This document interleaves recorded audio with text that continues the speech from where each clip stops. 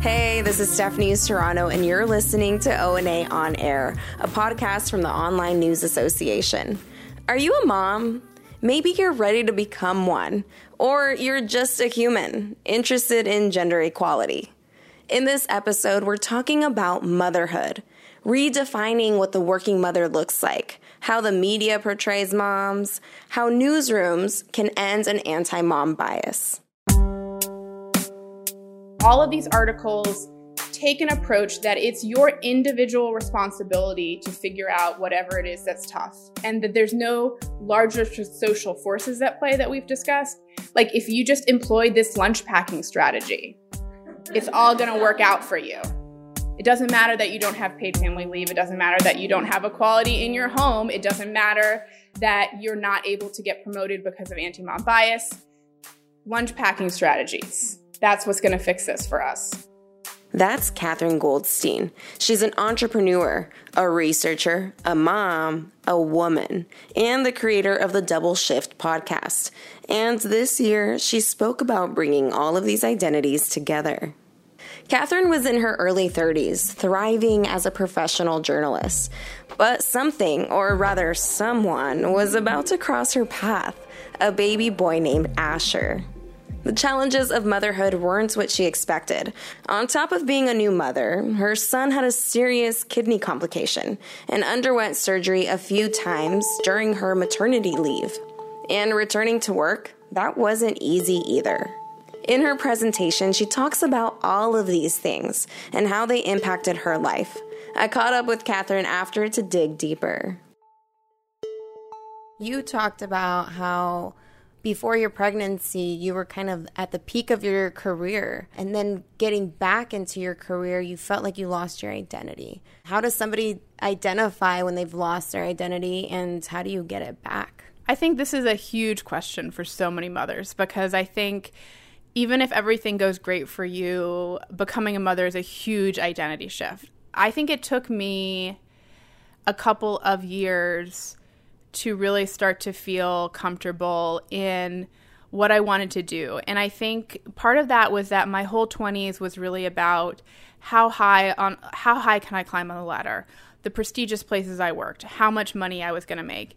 And I feel now, a couple of years later, I don't work anywhere prestigious. I work for myself, and I don't make a lot of money.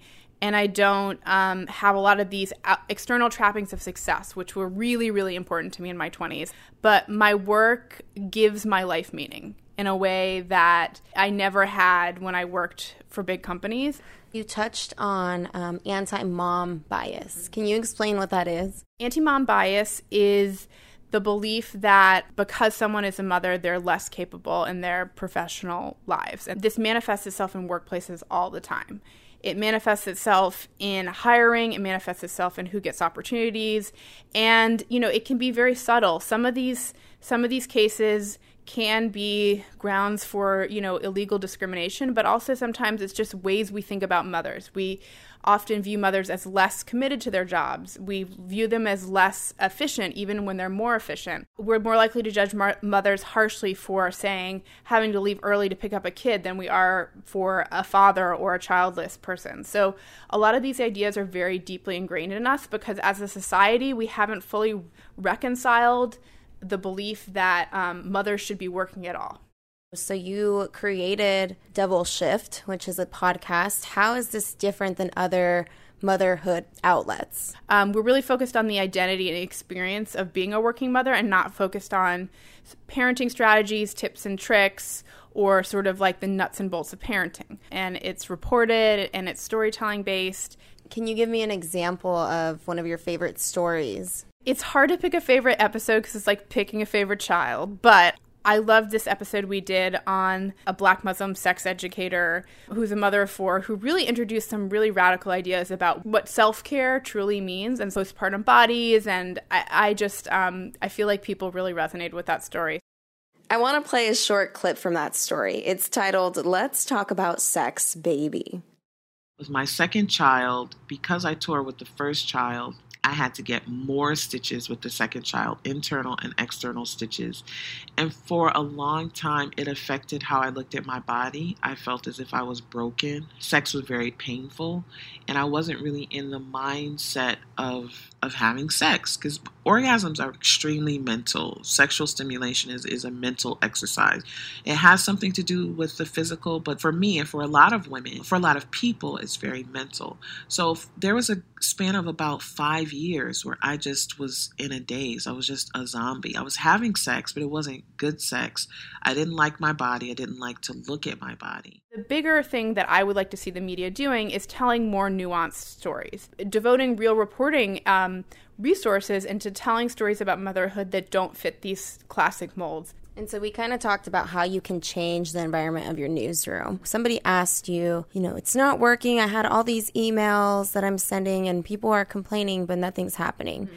Why isn't anything happening? I think that there's a lot to be said for tactics. Like, basically, I believe the way to be effective is for women to not just individually complain, but really organize together. I mean, it's the same idea like why unions are effective. It's the same idea for, why collective bargaining is effective. There's power in numbers. So it's not just having a lot of people complain, but a lot of people stand behind concrete ideas, I think is really a powerful idea. But I've talked to so many women who feel almost ashamed or they're scared to say that they're a mom. The reason that they're scared to even talk about being a mom or wanting to become a mom is because of this anti-mom bias, that they're worried that it's going to hurt their career. And they are not wrong. Being a mom statistically hurts your earning power. We're not going to get where we want to go by everyone just being quiet and making this a quiet personal problem. The New York Times op-ed I wrote about a year and a half ago asked, when's there going to be a moms too moment? When is there going to be a Me Too moment for moms? And I actually think we've had more of that. There's been a lot more reporting on job discrimination. There's been a lot more people speaking up with their names about being mistreated as moms in the workplace. And so we're at a moment in the culture where people are finally listening to women, including mothers. And so I think that some of that we just need to be quiet and get through this the culture is starting to change. That was Katherine Goldstein, creator and host of The Double Shift. If you enjoyed that conversation, don't go anywhere. Katherine's full O&A presentation is up next. It's been fun. I'm Stephanie Serrano for O&A On Air by the Online News Association. Peace. I'm Katherine Goldstein. Today we're talking about motherhood, living it in newsrooms and covering it in the world. And I'm the creator and host of a podcast called The Double Shift, which is a show about a new generation of working mothers. So I'm very excited to give this talk here because I'm excited to talk to people who are influential in media about this topic, because I'm going to share some pretty big and radical ideas about changing how we all think about covering motherhood, and also sort of connecting that to concrete ideas about how we can change newsrooms. Because how we cover motherhood and how newsrooms are run are deeply interconnected. So we're going to get into some very big picture ideas and some very practical things as well. The reason that this session is about motherhood and it's not about parenthood is because mothers are so underrepresented in decision-making power in media and in basically every industry. So women make up 2/3 of journalism school graduates, and yet the number of women in leadership positions in news organizations has been at about 37% since the 1980s. So not a huge amount even though more and more women are going into journalism, the same number of women are making it to influential positions. And also, according to extensive research, men and fathers do not experience the same job discrimination, bias in the workplace, and economic consequences that mothers do. And we're going to get to more of that later in this talk. But first, we're all journalists and we all appreciate good stories. So I'm going to start a little bit of my own story and how I got into this work. So this picture is from early 2015, and I was a successful early 30s journalism media professional. I had been all in on Lean In, and I really believed that, as long as I stood up and raised my hand and worked really hard, there was going to be nothing that would hold me back in my career. So here I am, taking Instagram photos from the 42nd floor of the New World Trade Center of a beautiful sunset of the Statue of Liberty, living my best life. But what you can't tell about this photo is that I'm about 10 weeks pregnant. And I had no idea how much my life would dramatically change over the course of the next year. So my son Asher was born in July of 2015. And that brought all of the familiar new mother experiences of overwhelm and excitement and sort of just general not knowing about this whole new role I was stepping into. But in addition to all that normal new mother, new parent stuff, we had some additional challenges because when he was 6 weeks old, we found out he had some serious problems with his kidneys and he needed immediate surgery. And he was hospitalized a few times while I was on my maternity leave. So, thinking back on that time, I really feel like it was a very deeply traumatic experience. And many people have traumatic experiences in their children's early life, but I really hadn't had the time or space to really process what this meant for me as a mother and, everything that had happened. But when my maternity leave was up, I didn't even consider asking for more time because I was so worried about that other people would think that I wasn't committed to my job or that, somehow I couldn't handle what it was going to mean to be a working mother. Basically, I remember on my first day back at work, my head was so out of the game that I missed my office subway stop. Like I couldn't remember which subway stop it was. So just as sort of my beginnings of motherhood were a little rocky, my return to work did not go well. And that is a long story for another day. But this photo, which I'm taken back to, it's funny because, Instagram hides everything, right? Because this photo looks like the happiest family enjoying a winter snow. And we're sitting on the stoop of our brownstone and everyone's looking so idyllic. And this actually, whenever I see this photo, I'm taken back to one of the toughest times of my life. Because I see this photo and I had just lost that high-powered job. And I felt like I had no sense of who I was anymore. And I felt like a total failure. And I remember thinking I had no idea what was next for me. And I felt like everybody had this working mom thing figured out except for me. And that I was just personally defective and personally a failure. So it took a little while to sort of figure out what was going to come next for me. But I have to say that a really important turning point in my career was that I was offered a Nieman Journalism Fellowship a few months after this happened, and that totally changed the course of my life. And I don't know if I'd still be a journalist had I not been given that tremendous opportunity and honor. So through my Nieman Journalism Fellowship, I started having the time and space to turn a journalistic mind towards the experience of being a working mother.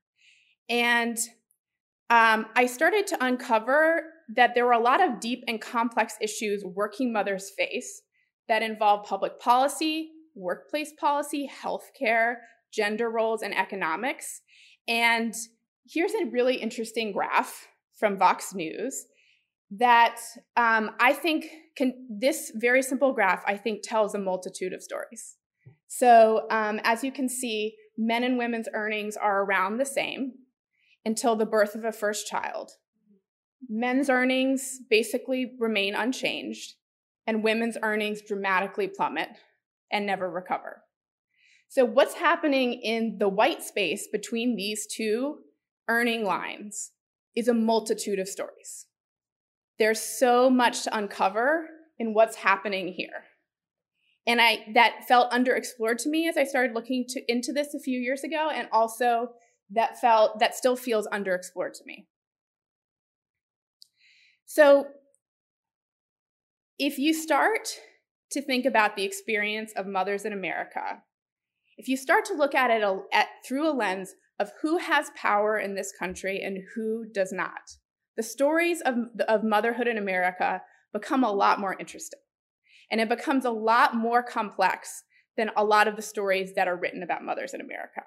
So the story of motherhood in America is a story about money and power and marginalization. and how that affects politics and public policy and healthcare and outcomes for our kids and who grows up in poverty. All of that is wrapped up in the story of the motherhood in America. And so there's so many stories that I believe we are missing. So I believe this is also not just an economic question, but a human and civil rights question that intersects with all sorts of different areas of public policy. So some of you may be familiar with this statistic that 25% of women go back to work within 2 weeks of giving birth, which basically just chills me every time I say it and read it. But I also want to remind you of what kind of country we live in. So because we have no public policy that creates paid family leave, we actually have better public policy to protect dogs from being separated from their mothers in 13 states than we do to protect the health and well-being of babies and their mothers. That is the kind of public policy importance we place on mothers in America.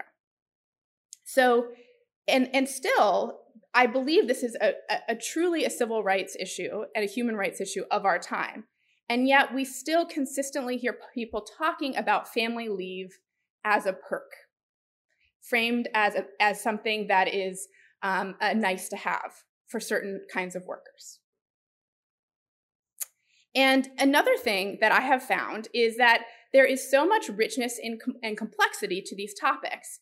But as I began researching and reporting on these ideas a couple of years ago, I was noticing that most of the journalism about working motherhood was not in-depth and hard-hitting.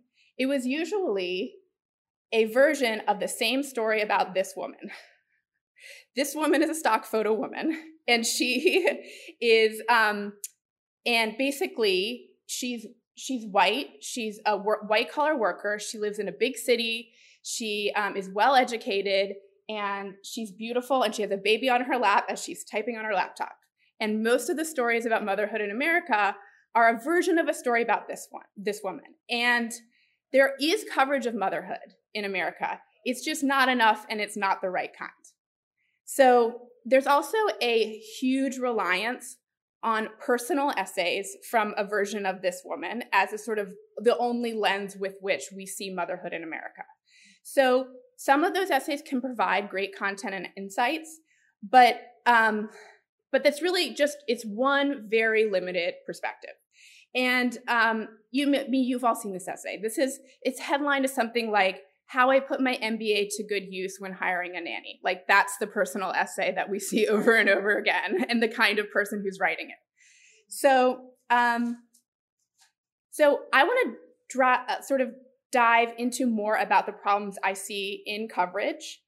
And I'm going to show you some other headlines. And all these headlines aren't personal essays. They're all articles, and they're all written by highly respected news organizations. There are no small blogs in the headlines I'm going to show you. I'm not calling them out specifically. Some of you probably work for these places. But by the way, in the headlines I'm going to show you are so ubiquitous, it took me like half a second to find these headlines. This was not like a deep dive here. So I'm curious to see if we have any good media critics in the room. And I want to see if anyone can guess why I object to this first headline. I'm a working mom. How do I not feel guilty? Why do you think I don't like this headline? Yes. Yes. It assumes the baseline existence for working mom is guilt. And so that is how, like, we couldn't exist in a world where working mothers don't feel guilty. And so here's how we combat that. Because that's like waking up, that's breathing. It's feeling guilty. Anyone have ideas about why I am not into the second headline? This idea, the mental load of motherhood never ends. Women reflect on the messy truth of being a mom. So basically, I'm all for sharing a wide range of experiences and not sugarcoating things. But basically, this is a bunch of personalized experiences that reinforce the idea that motherhood is hard and that's nobody's responsibility except the mother. So it doesn't matter, it leaves out any social context to why motherhood might be, it's just sort of like, this is personally difficult for you. And let's explore that. And it doesn't give any larger social context. For the Working Mom Reporter, the juggle is real. So I have made an entire podcast about working mothers, and never once in the many hours of the show has the phrase juggle been uttered. And the reason is that I think I hate the word juggle. I think it's a terrible cliche that almost every article about working mothers uses the word juggle. There is no agency in juggle. It's infantilizing. Juggle is something a clown does. What juggle is often describing is executive level multitasking or high achievement performance under intense pressure. That's what juggle is actually describing. It's not actually, it's the word juggle is just incredibly demeaning to what working mothers actually do and accomplish. So this next headline, does anyone have an idea about why I might not like this headline? Yeah, basically, obviously, being a working mother is terrible, and there is a single upside that we have found, and that's surprising enough for an entire headline. So that's the framing with which we're covering working motherhood. What do you guys think of the word mamapreneur? I find it so offensive because basically, exactly, the default is that a real entrepreneur is a man. And a real entrepreneur is a man, and the way you be an entrepreneur is the way that men strive to be entrepreneurs, which is through huge amounts of through if you're accepting venture capital money, or you're trying to grow 3x in 3 years, or you have the next product that's going to revolutionize XYZ, and that you're not a real entrepreneur if you're trying to make money on your own that fits into your other life priorities. That's not a real entrepreneur. That's a mamapreneur. So there's also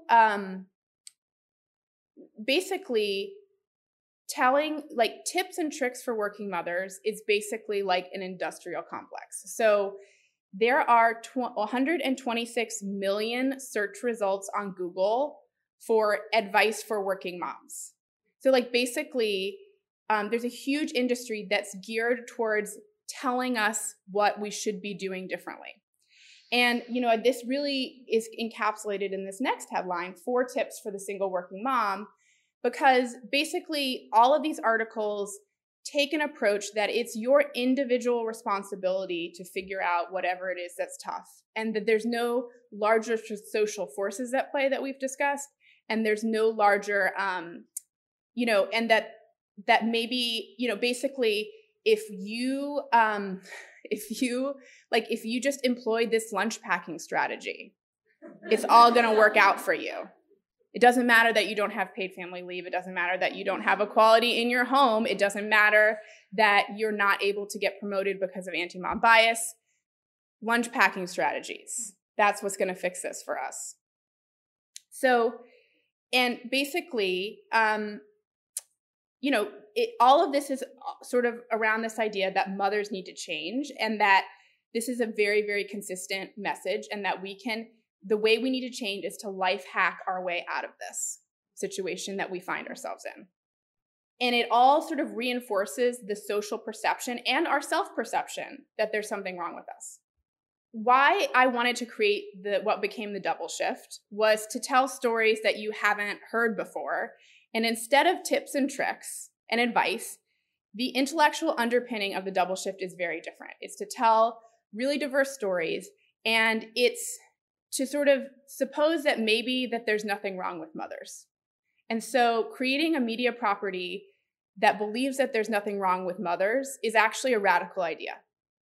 And so I want to play you a clip that was from our first season, and it was in an episode that was about co-working and childcare community that was to get like a co-work childcare community that was trying to reimagine what work and family looked like in Durham, North Carolina, where I live. And this quote is from Bridget Schulte, who is the director of the Better Life Lab at New America, she was a sort of an expert in this larger reported piece, but she's been very influential in my thinking. And I want to play this clip for you. Women have changed about as much as they can. And now it's time for the workplace to change, and it's time for men to change, and it's time for policy to change. Women can't change anymore. Women can't do anymore. Forget about having it all. They're doing it all, and it's exhausting. On the double shift, we tell, and some of you may have listened to the show, we tell stories about what it's really like for politicians with little kids to run for office. We've talked to sex worker moms, touring musicians, and are trying to tell very diverse stories from across the country that aren't being told. And this show is an indie hit, and really because this idea is so fresh that these stories are so overlooked, and that so many audiences are hungry for a different version of a story about motherhood, and also a story that's not about parenting. We don't talk about parenting on the show ever. And, when I was pitching this show to media executives, there was a huge disconnect because they couldn't understand how you could have an entire show about working mothers that wasn't about parenting. It was like completely, it was inconceivable that we would have our own stories and identities separate from our children. So, this idea that there's nothing wrong with mothers and that maybe we aren't all failures, and it is, I think, a powerful idea, and it's an underpinning of the work that I do. And I really believe that we are not all failures, and that really it's America that's failing us. And I give talks in different places across the country about these ideas, and sometimes when I say that America is failing us and we are not failures, sometimes women start to cry when I say that. And the reason is because society never says that to us. And also, neither does the media. The media never says we're not failures. So, you may be saying to me, maybe some of you work on motherhood content, maybe you guys are involved in lifestyle content that covers motherhood, and you might say to me, like, those headlines that you showed, maybe they're problematic, but people want that content. People want tips and tricks. People are interested in advice, and that's what people want. But what I want to say is that hard-hitting stories about mothers are also popular. And real reporting about this is also viral. So this is an article I wrote about a year and a half ago in the New York Times, The Open Secret of Anti-Mom Bias at Work, which maybe some of you have read. And I don't think that I coined the term anti-mom bias, but this article popularized the term anti-mom bias. And it was among the most popular articles in the New York Times section when it came out. And the response I got to this article was unlike anything I'd ever written. Hundreds of emails and social interactions of people wanting to share their story and who felt like they'd finally been seen in their experiences at work. But just to give a little primer, anti-mom bias is basically a very pernicious belief in our society and workplaces that because someone is a mother, it has a negative impact on their ability to function in society and do their job. And it's very similar to this academic term, maternal wall, which has been in circulation, I think, since the 80s. So, this work is popular. There is a hunger for these kind of topics that I think is being so overlooked in our newsrooms. And Claire Kane Miller, who I really deeply admire, who writes for the New York Times about motherhood and gender, really through an economic lens. It's always about the economics, and her stories are always some of the most popular stories in the New York Times. I think that it's just such an underexplored topic that audiences are hungry for. And but I also think we need more coverage that is completely reframed and things that are in between sort of hard-hitting investigations and just total life-hacky service journalism. Like, there's also a middle there. And I think that's another area that we're really missing. Danny McLean has done some really great work on this. And there was recently a wonderful piece in the Washington Post on Black motherhood and joy, because almost all the media about Black motherhood from major outlets, there's definitely some smaller outlets that do a good job of this, but from major outlets is about maternal death rates and poverty. That's basically the only way that major outlets talk about Black motherhood. And so this was a very, it was a personal essay that also had some reporting about telling different stories about Black motherhood. So maybe I've sold you, or maybe I haven't, on why we need to be telling different stories about motherhood, but we can't do this without changing the culture of who has power in newsrooms and who is running newsrooms and who are the gatekeepers to decide what stories are going to be written and assigned and where resources are going to be given. So, about 2 years ago, I wrote this piece for Neiman Reports that really looked into how newsrooms need to think about better retaining specifically mothers as sort of the next generation of leaders, and how you can't think about a diverse newsroom without thinking about mothers. And so we need people in positions of power to champion this kind of work, because so few mothers get to those positions. It perpetuates all this marginalization we've discussed. And it also affects gender equity all the way up and down the chain in newsrooms. So 80% of women become mothers. And I still hear from people all the time who basically feel like they have no role models in their workplace or their newsroom in how to go about becoming a mother and be a successful working mother. And basically, there's no strong network of women who are a little bit older to help guide them to the next step. And, women have been entering the workforce in large numbers since the 1970s. But nearly 50 years later, women are still reinventing the wheel when it comes to motherhood. And I think that this is the linchpin when everyone's like, I just don't understand why there's a gender wage gap still happening. I just don't understand why there aren't more women on Fortune 500, boards. I just don't understand why women aren't better represented in XYZ industry. It's because of motherhood. It's because of motherhood. It's because of motherhood. And it's sort of still seen as this unknowable thing. It's unknowable why women aren't making it. Something's happening in their early 30s. Maybe it was that graph I showed you at the beginning. Something, we can't know what it is. We can't know what it is, but something's happening. I want to give some really sort of concrete examples about how to get mothers better supported and represented in newsrooms that I hope you all will think about and take back to your newsrooms and maybe implement if you're in that position of power in your newsrooms. So basically, I could talk for an hour just about this slide, but we have so much different ground to cover that I'm going to sort of speed through some of this. But I've actually created an ONA. I created on my website, and I'll show at the end of it, a page that is just resources of all the articles I've talked about and all the different resources that I mentioned that is on the Double Shift's website that you can read up on and take back to your newsrooms. So because so few mothers get to these top positions, it perpetuates all this marginalization we discussed. And so, this is what I'm going to talk about now is like the baseline. Like, we can't talk about next level until newsrooms have addressed these things right here. So I think every newsroom needs to think thoughtfully about what their family leave policy is. And it's not just good enough to just have one at all. It needs to be much more thoughtful. It needs to be gender neutral. It needs to include same-sex couples, adoptive parents, and it also really needs to encourage paternity leave, which I'll talk about a little bit more.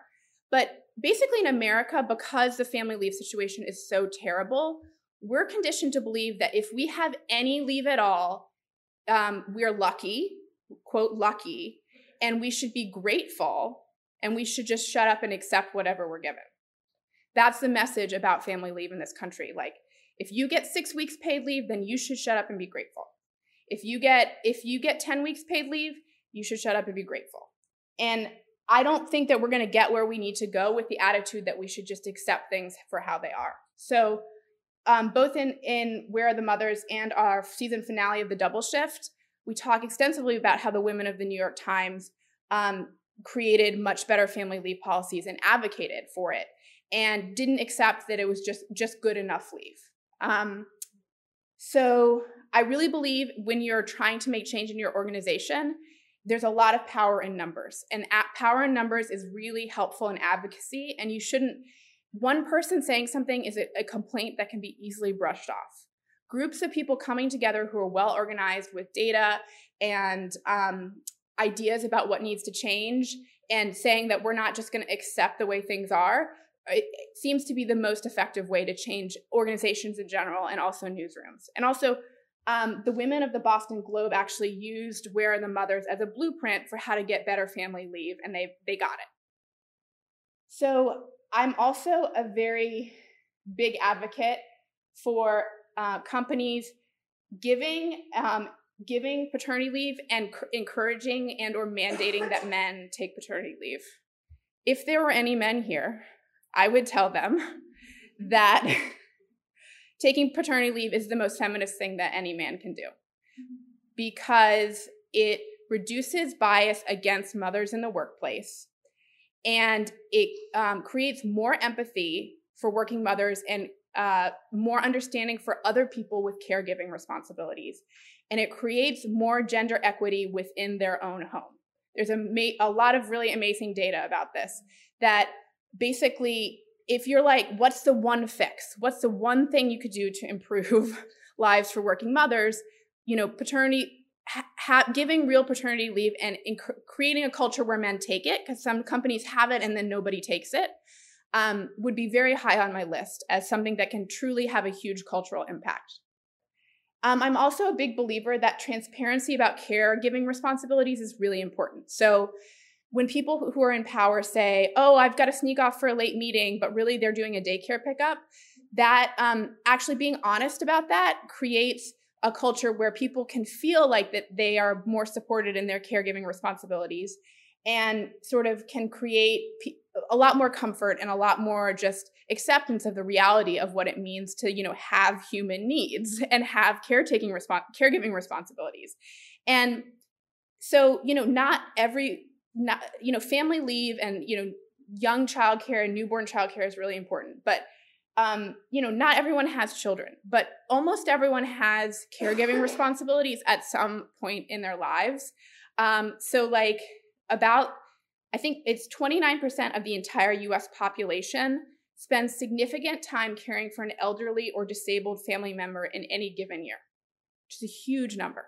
So even if you never have children, it's very likely you may have an elderly or disabled parent or a disabled sibling that you will at some point have to take care of. So I really believe that creating workplaces that support all caregiving responsibilities, and also this, I think, actually reduces bias against mothers in the workplace. And I also believe that everyone has interests outside of work, and it shouldn't be like the mothers get special treatment because they have to pick up their kids, or the mothers are allowed to do this and nobody else is allowed to do this. Like telling someone that they can't take off for a treasured college reunion, but the same, that a parent can take off for a family vacation, doesn't actually create a diverse workforce. And we should value people's lives and interests outside of work, whether they're child-related or not. And basically, I really believe that if news organizations are operating in a 1950s style office environment that acts like everybody is a white dude who has no caretaking responsibilities, like that's who's going to be working in your newsroom. So I think thinking expansively about caregiving and what that means in a newsroom is really important, and not just like, okay, well, moms can leave at 5:30 for pickups, because that ultimately hinders our careers, because it's seen as we're not serious. We're always going to be on the mommy track. But if everybody has to leave to do kid stuff, or everybody is understood to have caregiving responsibilities, it can have a really big impact. So that was the baseline, and this is the next level. So if your newsroom has done most or all of the things on the first slide, I think these are the things to think about for the next step. Unfortunately, part of the media consolidation that we see in this country means that media companies are in the most expensive places to live in the country, which are also the most expensive places for childcare. So working to address the cost of childcare, there are some news outlets that, like ESPN and the Sacramento Bee, who have had on-site childcare that have been hugely helpful in retaining their workforce.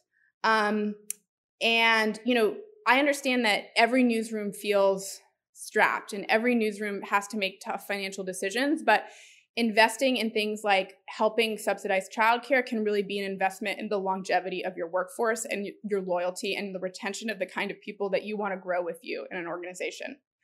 On the flip side, flexibility and flexible work costs companies nothing and often can create more productivity and greatly increase employee happiness, and is consistently rated as something that not only parents but younger workers are really striving for. So that's something that creating those policies and allowing people to take advantage of working from home or telecommuting is something that costs nothing and can also really support working parents. There's a really interesting article out, I think last week, about conference support for childcare and sort of helping people think more holistically about who has the means to pay for the childcare when they go on to a conference, or how can we think about supporting parents who want to travel, providing childcare at conferences, or providing stipends for people who are going to conferences and need additional childcare is, I think, another sort of next level thing to think about.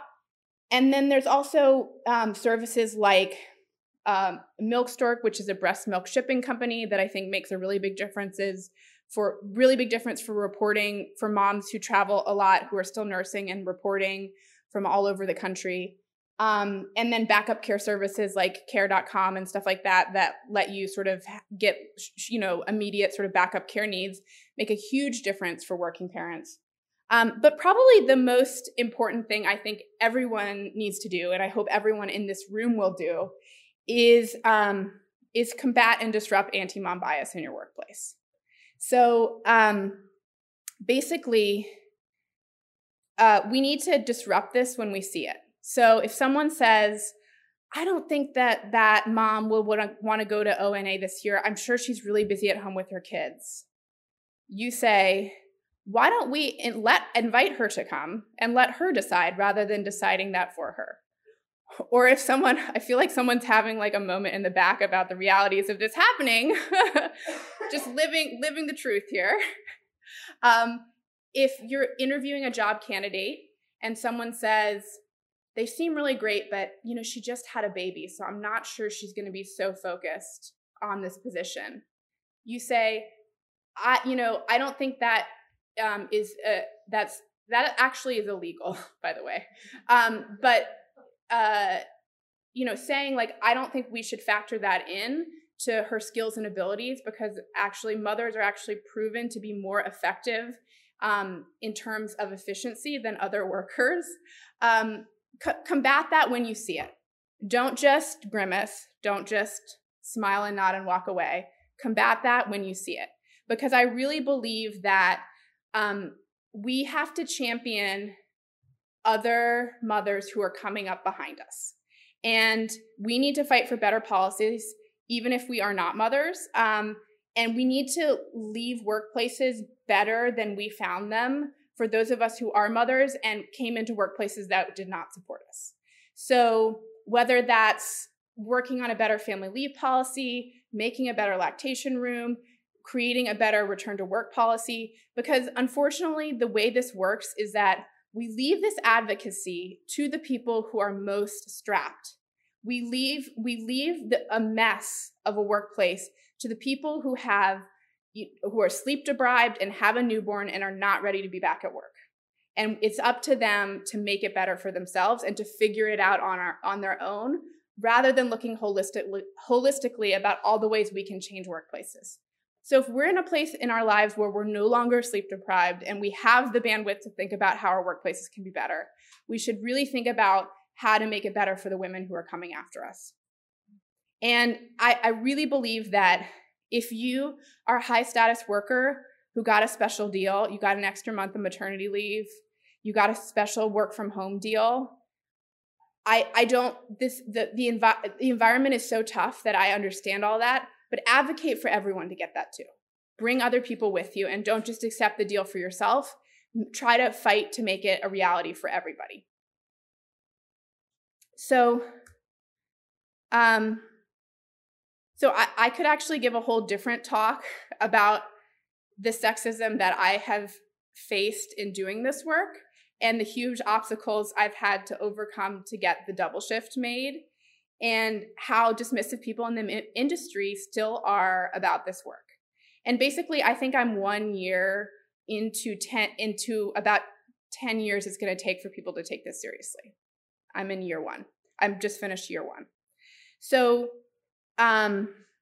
media executives still tell me to my face that they think this work is really niche, and that, and my point in my not belief, the data, the army of data behind me is that 80% of women become mothers, and over a million millennial women are becoming mothers every year. So I don't think it's niche. I don't think this is just something that is only of concern to a very small group. I think NBA basketball is niche. I mean, I think tech gadgets are niche, and I just don't find those interesting. But somehow those are considered general interest because men are interested in them. So, there's still a lot of work to be done, but all of you can help by creating more inclusive newsrooms and more thoughtful coverage. And this isn't about the personal success of my individual projects, but a much larger movement to change how society sees mothers and how we see ourselves. And I invite you all to be a part of it. Thank you.